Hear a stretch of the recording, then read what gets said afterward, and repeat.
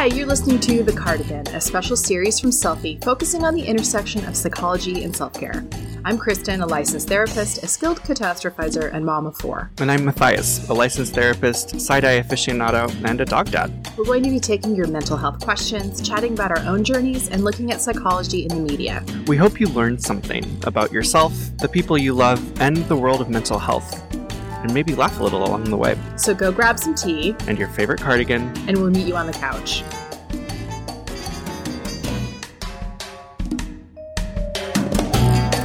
All right. Hey guys, welcome to Selfie. Well, we have a lot of interesting and relevant topics to discuss today.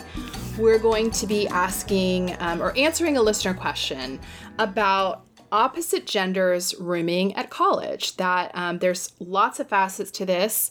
Many dorms are becoming, cross-gender. How does sexuality influence this? And I think it leads into some interesting conversations for those of us with younger kids around slumber parties and what happens when your child is gay or bi, and how does that affect who you allow to spend the night. So we're going to be delving into all of that. We're also going to talk a bit about the Johnny Depp Amber Heard defamation trial that's happening. We're going to try to take a clinical look at some of the psychological terms that have been thrown around, some of the aspects of domestic violence and what that looks like, and what it looks like when we have gender expectations around domestic violence. So we will get to that in just a bit, but first we're going to do a mental health check-in with one another. Hey, Matthias. Hey, Kristen. How are you? Well, I'm good. Yeah?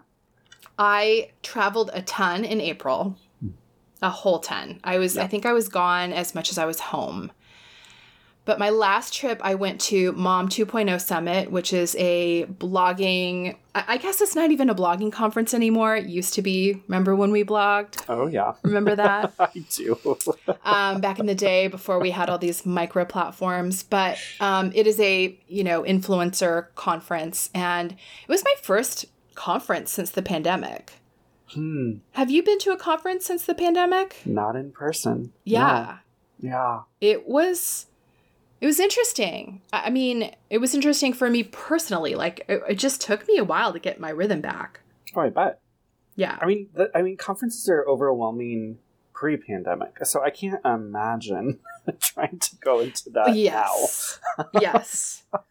Very much so. But, I mean, it was also so good. It was so good to see, It's interesting how in my life, these kinds of professional conferences, and this is probably true in many fields, I'm in a somewhat isolated field, and these conferences are when I get together with colleagues. It's a huge time for brainstorming, for connection. And, these were sort of built-in gatherings a couple times a year for me for the last decade, and then they just stopped. Right. So I was seeing people I haven't seen in 2 years that I was used to seeing, every couple months. Mm-hmm. Yeah. So that part was nice. Yeah, that is nice. Getting to see all those folks. I mean, I feel like I have a list of those people in my head that I'm thinking of now that I deeply miss. I think you being one of them. I was just about to say, I mean, yes, we would normally see each other at a conference or two every year. Right. Yeah. So the reason I was there, I was moderating a panel about teens, social media, and mental health. Very relevant, something I'm really passionate about. But one of the people that I spoke on the panel with was Frances Haugen, and she is one of the individuals who was working for Facebook. She is a genius. I'm not even going to do it justice what she was saying. She's a brilliant person, which is why she was working at Facebook. But she, as a result, was one of the very few people in the world that had full access to Facebook's research on the effects of Facebook and Instagram on people, right? Mm-hmm. And so she quickly learned that they knew that they were damaging kids. They knew suicide rates were increased. They knew that kids were being served pro-anorexia content, and they were hiding it from shareholders. Wow. So she found this out. She then collected the data on the sly. She turned it over to the SEC. And, this created a whole case against Facebook lying about what they know. But it was it was a fascinating discussion because I think for the first time it really clicked in for me I think for a long time, I've kind of looked at teens and social media as a parenting issue, which it is. I mean, it absolutely is. But I've kind of looked at it exclusively through that lens. Like, you need to monitor your kids. You need to be involved. That's how we fix all of it. But talking with Frances really convinced me that this is a much larger, like, this is a social justice issue because we have a mental health crisis with social media. Like, the research is clear. It's not even up for debate. Suicide rates have gone up considerably, like 60% since the advent of social media. Wow. All of it, everything across the board. I mean, it is bad for their mental health.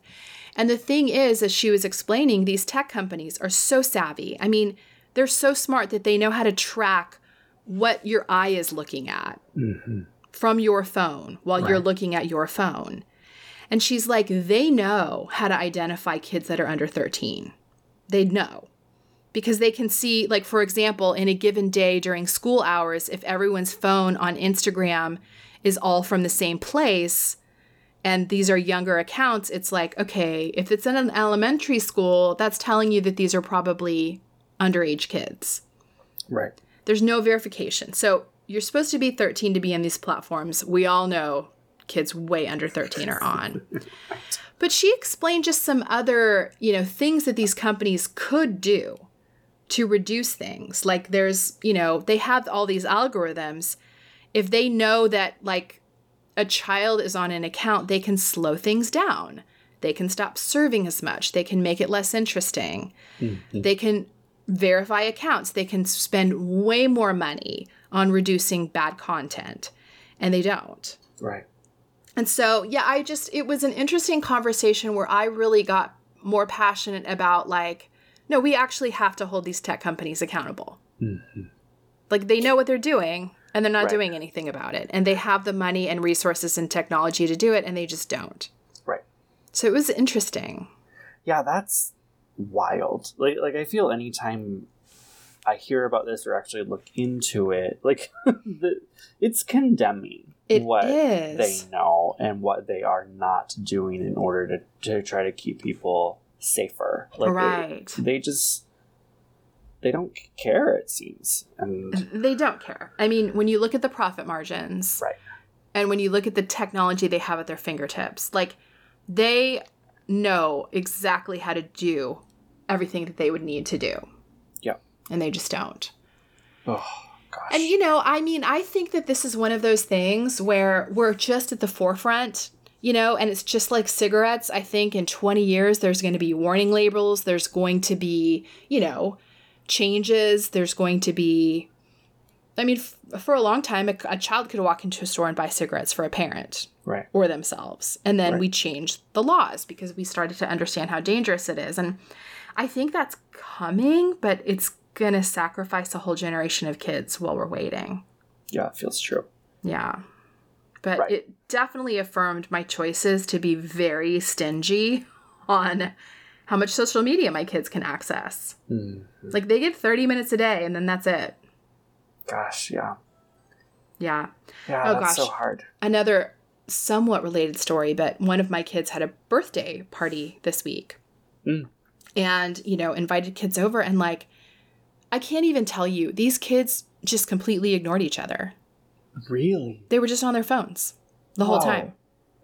Whoa. It was just like this dystopian, it was so gross and so disheartening.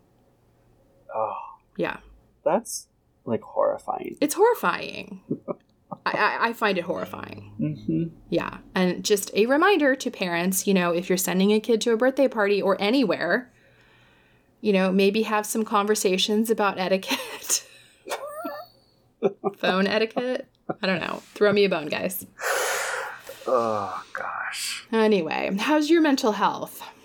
I'm doing okay, I guess. I don't know, Kristen. Like, I feel like with everything that's going on in the news right now, especially this week, like, I just feel discouraged. Even you talking about, like, in 20 years we'll have laws. I'm sitting here like, well, I'm not optimistic about any laws anymore. Like, it's just right. Like, do we even want laws? Do we want to burn it all down? Like, can we trust people to work for the common good? Like, it's just, it feels really discouraging. And so I feel like I'm feeling a lot of that today.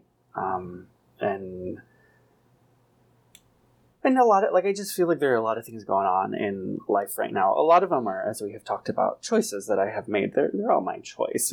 But it's just like... Well, that makes it better. Right, yeah, right. You know, like... Oh, fine. Oh, you chose it? Yeah. It's fine then.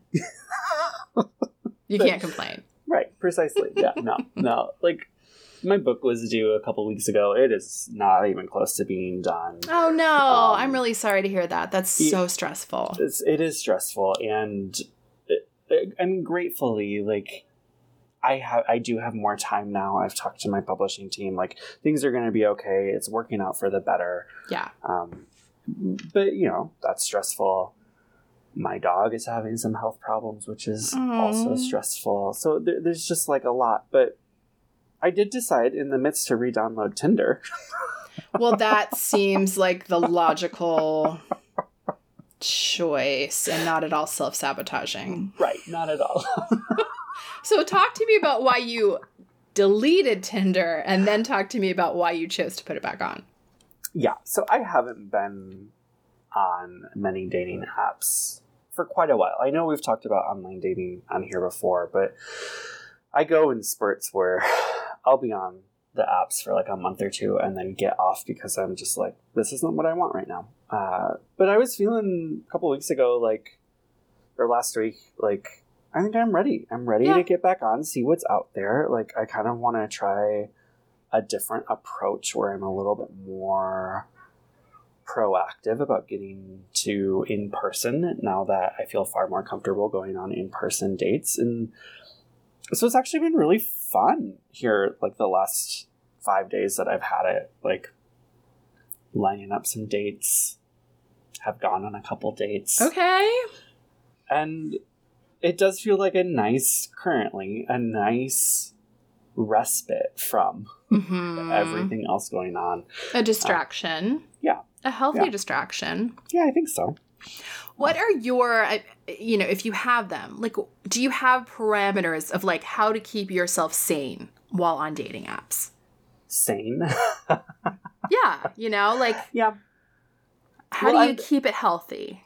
Yeah, I think that's what I'm playing with right now, because before, when I've been on them, I haven't. I've just kind of been like, I'll go in and see what happens, and it really hasn't been a good situation for me. And this time, I'm trying to be, I think, in some ways, less selective and more selective at the same time, if that makes sense. Like, less selective with who I'll swipe on, more selective with who I will end up going out on a date with. Yeah, that makes sense. But also, like, paying attention to my sense of, like, gut instinct after an initial date of, like, did I like that or not? And if I have any sense of, I don't think this is going anywhere, just saying it. Yeah. Instead of going on a couple more with that person.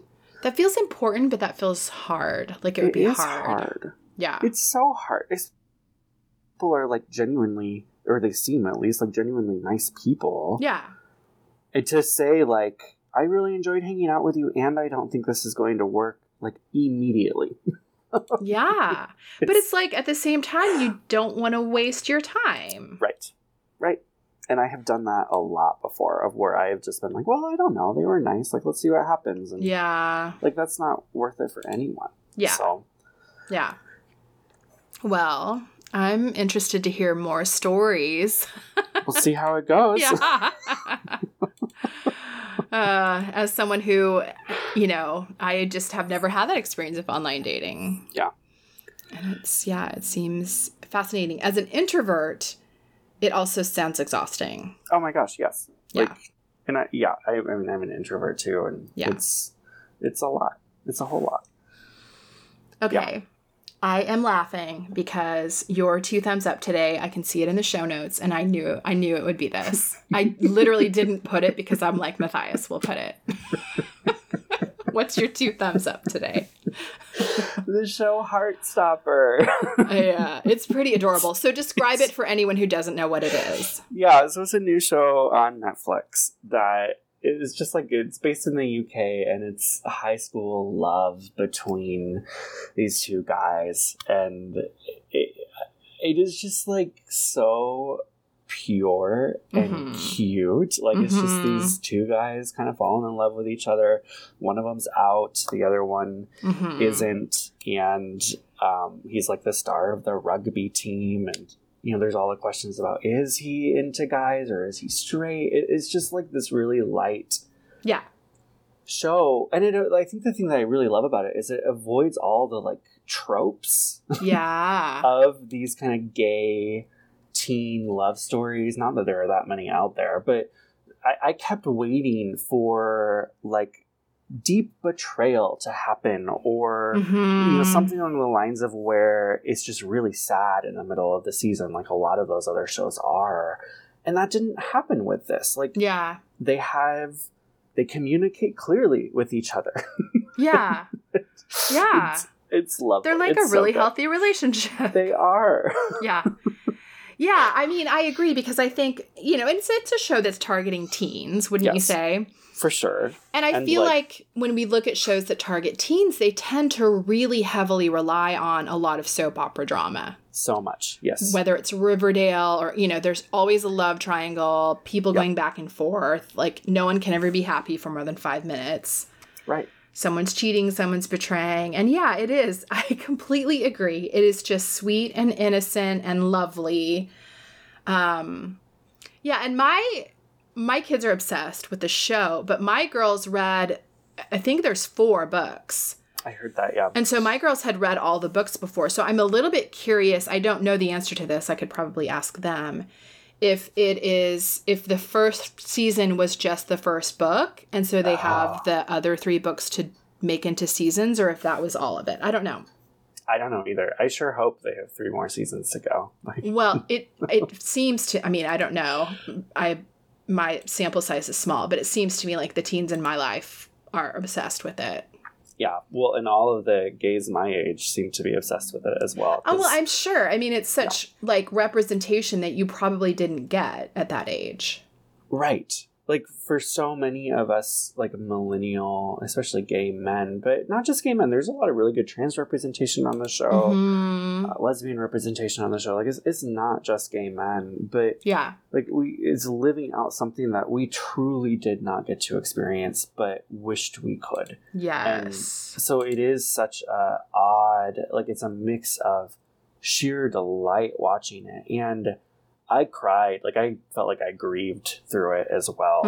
Deeply watching it, being like, I wish I could have had this. Yeah. Absolutely. Yeah. I mean, it was so different. I'm thinking of... I mean, I'm trying to think of shows that I watched as a teen that had gay characters. And I really can't think of many. Yeah. Like, maybe there was a gay character on Melrose Place. I don't even remember. So definitely wasn't a prominent character. Right. Definitely no, like, Disney type shows. Because this is it's not Disney, but wouldn't you say it's like akin to a Disney show? Oh, totally. Yeah, like it's Disney adjacent. Yeah, it's just pure, like, optimism. Like, it's not like Euphoria. No. It's not at all. It's not at all. Yeah. I agree. It's actually made for children. Right. As opposed to made for adults, but all of the children are watching it. Right. But yeah, I mean, I love that, like, I mean, there's, but even speaking of Disney, like, they have openly gay characters. Yeah. Like, that's just so different than what we grew up with. Mm-hmm. So, I love it. It's so good. So good. Yeah. What about yours? Well, we watched, my older 3 kids, we watched the Gerard Carmichael special, Rothaniel. Have you seen that one yet? No, I haven't even heard of it. Okay, I had not heard of it. I had not heard of him, but he hosted SNL a few weeks ago. Oh, okay. And his opening monologue was very fascinating because, he acknowledged, like, none of you know who I am. Like, he's, like, the least famous person who's ever hosted SNL. But he talked a little bit about this comedy special he had done. But comedy special feels dismissive for even what it was. It was like performance art / group therapy / comedy. I mean, he's a very funny person. But he did a special where essentially he gets up on stage and talks through with the audience, having come out as gay in a very Christian home. He's Black as well. But how it related to family secrets. I mean, as a therapist, you've got to watch it. You'll be all over it. That sounds so good. He starts with talking about the family secrets he grew up with in terms of like his dad was, you know, had fathered other children outside of his marriage, and they all knew, but nobody would talk about it, and how that kind of contributed to him keeping secrets. I mean, it was just like a family systems case study. Wow. To be a psychology nerd, but it was so powerful. And I made my kids watch it. I mean, they enjoyed it, but I knew that it was going to be powerful. I had just heard enough that I was like, we're going to watch this as a family. And I just think that there's like a lot of important lessons in it about authenticity and the damage of secrets. It was so good. And it was produced by Bo Burnham. Oh, okay. Which is interesting. Yeah. But it's very good. I highly recommend it. It's really not appropriate for teens. Okay. There's some very frank discussion about sex. Okay. But if your teens are mature, I would still recommend watching it. But just know that that is there. But also know that all of that they've heard at school. Right. Yes, totally. And probably seen on the computer. Probably. Probably seen on the porn pocket that they carry around. Yep. So, but yes, highly recommend Rathaniel. I think it was on HBO, but I'm going to check right now so that I'm saying it right. HBO, yes. Okay. I need to check that out. That sounds amazing. Yes, you'll love it. It's such a, and then he's just like, he's letting the audience just talk. And the audience, it's so good. It was like a love fest because the audience is like talking back and just being like, well, how can you move on without your mom's approval? And like, we love you. And it was just, wow. It was so sweet and supportive. And then he's just really honest about like, I want to take that in, but I can't. Like, I hear your words, but I can't accept it. Yeah, right. Very powerful. Anyway, well, let's move on to this listener question. So we had someone ask in the Selfie Facebook group. They were asking about, they had a kid going to college and their child wanted to room with someone of the opposite gender at college. And they said, these friends, because of their sexuality, there's no concerns about like, what if they fall in love and then fall out of love and now they're roommates and, that awkwardness. But they were just kind of asking, like, what do we do here? Like, is this okay for opposite genders to share a room? Mm-hmm. What do you think? I think absolutely yes. Yeah. Like, I think a lot of it in my opinion, and I realize, like, this is certainly not across the board.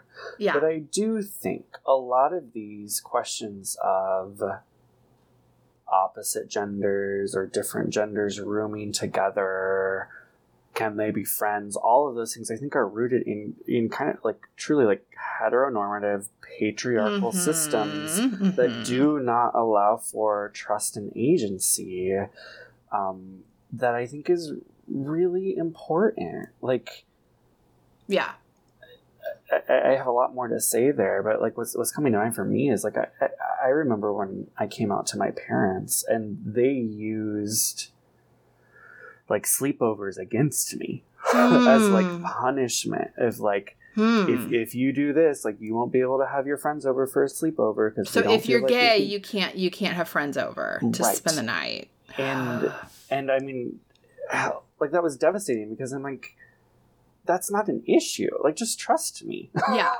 Yeah. And maybe it could have been an issue, but even then, like, let's talk about it instead of just ban it outright. Yes. Okay, so let me ask you this as a parent, because I know this is true for many parents.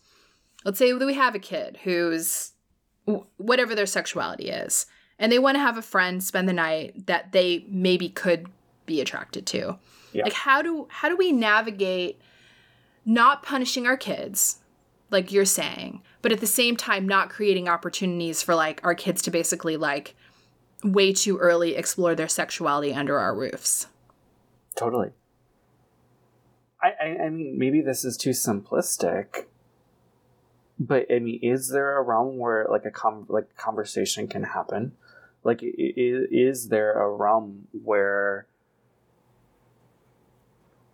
you can chat that through in a way that is both honoring but also setting boundaries? And maybe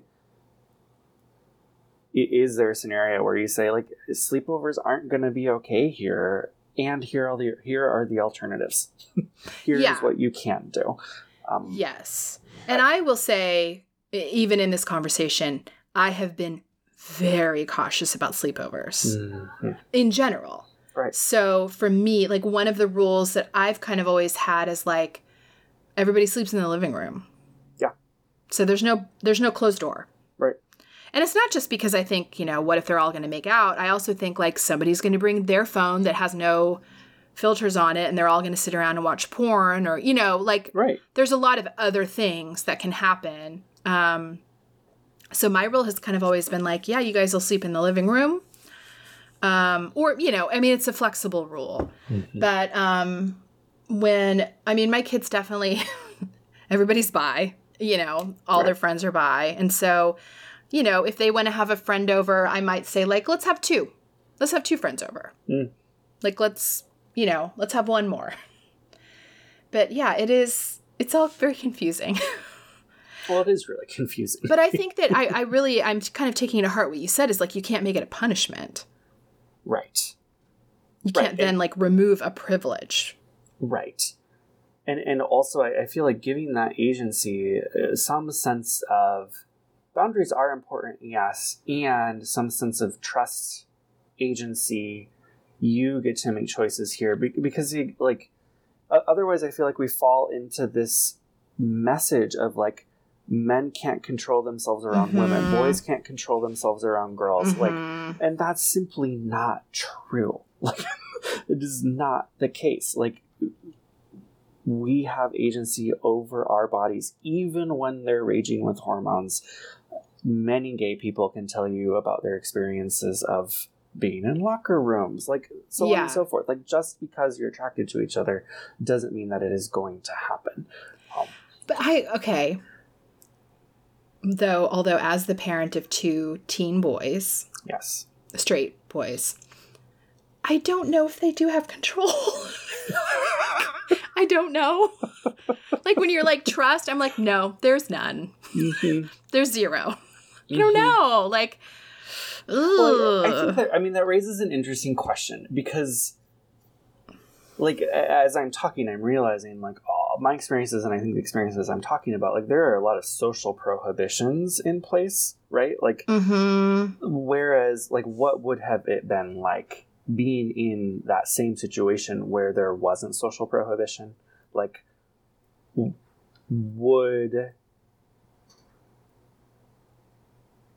if opportunity was there, probably would have taken it.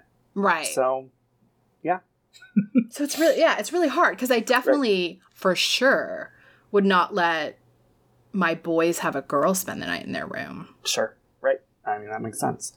Because I think 100%, like, no matter what talk I could have with them. Yeah. Like, all the talking in the world.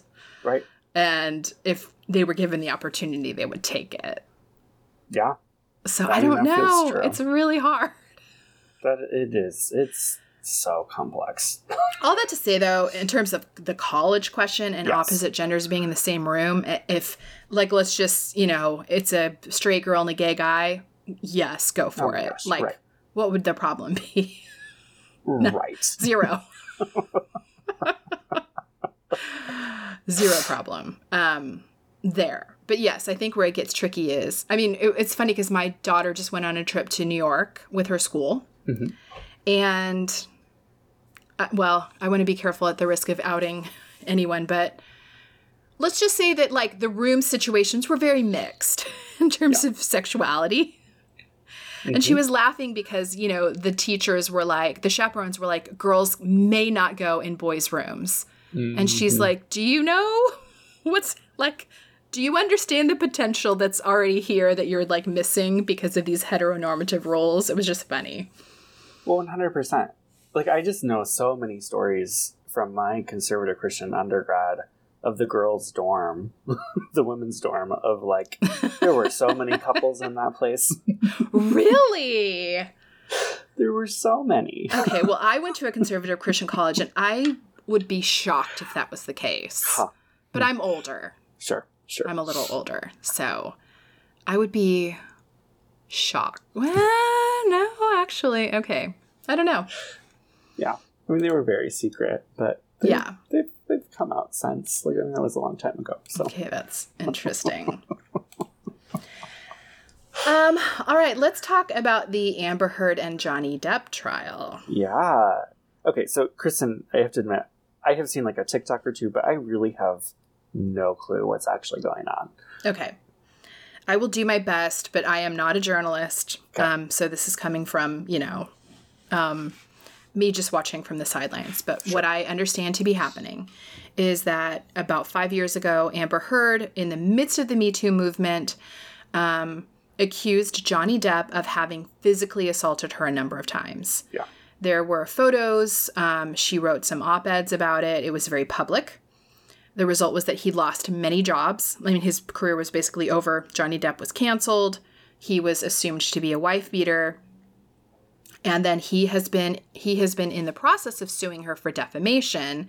So the court case, what the court case is looking to prove, is that he did not physically abuse her. Mm-hmm. But what seems to be coming out in the court case, which is not on trial, this part is not on trial, but it does seem to be emerging that what in fact was true was that she was physically abusive towards him. Mm. Now, I would say, having watched a lot of it, that I do think that they were both verbally abusive to one another. Sure. It was a verbally abusive relationship. It was very volatile from both sides. But it does appear that she was, just from listening to tapes that they've put out and listening to their own voices and things that she has admitted on tape, it does seem to appear from her own words that she did hit him several times, that she did throw a bottle at him and cut his finger off, and that he was very distressed by this. And then I think what was more compelling to me, just knowing the dynamics of domestic violence relationships, she would then intimidate him. She wouldn't let him take a break in a fight. Mm. So he would be asking for space, sometimes hiding in the bathroom, and she would shame him for taking space in the fight and kind of goad him, like, come back out here, like, you know, be a man up, a lot of that kind of gender stuff. Yeah. But I think what was like the most heartbreaking in terms of, and I'm just trying to stick to, because I don't want to get into speculation, I'm just trying to stick to the words that came out of their mouths that were played in the courtroom. There was an instance where he said, like, you know, why have you gone and said that I'm physically abusive? Like, I'm the one being abused. And she basically, like, mocked him and said, go ahead and try to tell that to a court. Like, no one would ever believe you. And that's what he's doing. Mm-hmm. But it brings up so much. I mean, there's so much there that we could talk about. What I think is interesting about this is, you know, when the Me Too movement first began its groundswell, which I am so pro the Me Too movement. Yes. But one of the kind of hashtags, memes, slogans that came out of it was believe women or believe all women. Mm-hmm. And I think we are seeing where when we don't have nuance, you know, right, and when we go to an extreme to correct what was a massive, massive problem, which is women not being believed. But then when we slap, you know, a carte blanche, like we believe everyone theory on things, then you can have women who purportedly, according to the therapist that was interviewed, have, you know, some significant personality disorders and psychopathic tendencies lie. Right. And accuse someone of something that they, in fact, were the ones doing. So it just did reveal, like, we can't just believe all of a gender, a race, a sexual orientation. Like, we can't assign truth to an entire swath of people. Mm-hmm. Mm-hmm. Yeah. Yeah, I feel like that nuance piece is so important. and being able to press in, ask the right questions, sort out what is actually going on in a situation, as opposed to, I mean, exactly what you're saying, just believing because someone is of a certain gender or sexual orientation. And even that is so complicated. Like, I mean, even that is tied into social systems and oppression, and it is complicated. Yeah, it is. The other thing that I think it's really illuminating is the gender expectations that we have around domestic violence. Mm-hmm. And the expectations are there because those are the statistics. Most of the time, a majority of the time, it's men who are the perpetrators, but not always. Right. And men can be and are physically abused in relationships. And I think we as a society have a hard time wrapping our brains around that. Totally. Yeah. Well, I mean, my mind is going to, I went to a training, I mean, this was several years ago, but on domestic violence in LGBTQ relationships. And the reality, I can't remember the exact statistics, but the reality is that in LGBTQ relationships, the rates of domestic violence are as high, if not higher, than in straight relationships, but they're reported significantly less because of some of the gender things and the reality that often, especially between two men, that men aren't believed in that dynamic. It is complicated. It is. Yeah, it really is. It is. And I think that there is a lot of shame for men to come out with that because, you know, there's masculinity, you know, what's wrong with me that I'm allowing a woman to do that. You know, I think that men feel a lot. I mean, everyone feels shame around domestic violence, but I think that there's a unique type of shame for men. Yeah, I think that's probably true. Yeah. Mm-hmm. But I think that this case, it's been very triggering for people on a multitude of levels. I think it's very interesting to see the people who are, you know, I mean, for lack of a better term, because people are saying it, like Team Johnny, you know, versus Team Amber. It's very polarizing. Right. Like, what do you think it reveals about people when they are like, I don't know, like just standing for people in a domestic violence dispute? I guess I don't have a lot of words, Kristen. Like, yeah. I don't know. I feel like maybe we can't escape from the reality that for a lot of people, this is the drama of the day. Like, it is the drama of the day, but I also think like there's just a lot of projection. Yes. A lot of projection. Yes. And I'm not immune to it. You know, I mean, Totally. I'm watching it and I kind of went into it pretty neutral. Like, I don't know what's happening. I have not been faithfully watching it. I'm like getting updates, you know. Mm-hmm. But I'm curious about it. But like, as things start to be revealed and you start to go like, oh, it is really looking, again, from the words out of her mouth, like she was playing victim, but she actually was the perpetrator. I mean, there is definitely a part of me that's like, oh, I want justice now. Like, yes. Oh no, you can't play victim You know, and there's definitely a part of me that's like, Team Johnny, you can't play victim. Like, you can't ruin someone's life when you're the one who was doing it. And so I get that, like, I don't know. I guess we want justice, right? Right. Well, I mean, I think about, like, that is a particular kind of desire. Like, my mind goes to, like, being kids. And I'm not trying to compare this situation to kids on a playground, but simply, like, that feeling of someone is telling lies about me. Someone is telling parents, teachers, lies. It's not true. And then that desire for the actual truth to be revealed. Yes, it does feel like that. It does really feel like that. Yeah. So anyway, yes, it is. It's all very interesting. I mean, there's much more we could discuss. And maybe we'll have to table this for next week. But they did, there was a clinical psychologist who was hired.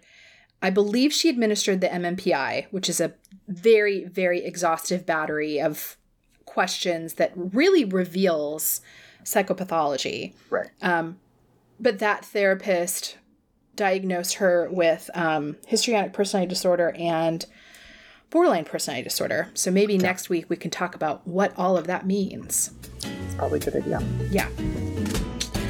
All right. Well, that is it for this week. Hope you guys will check us back next week.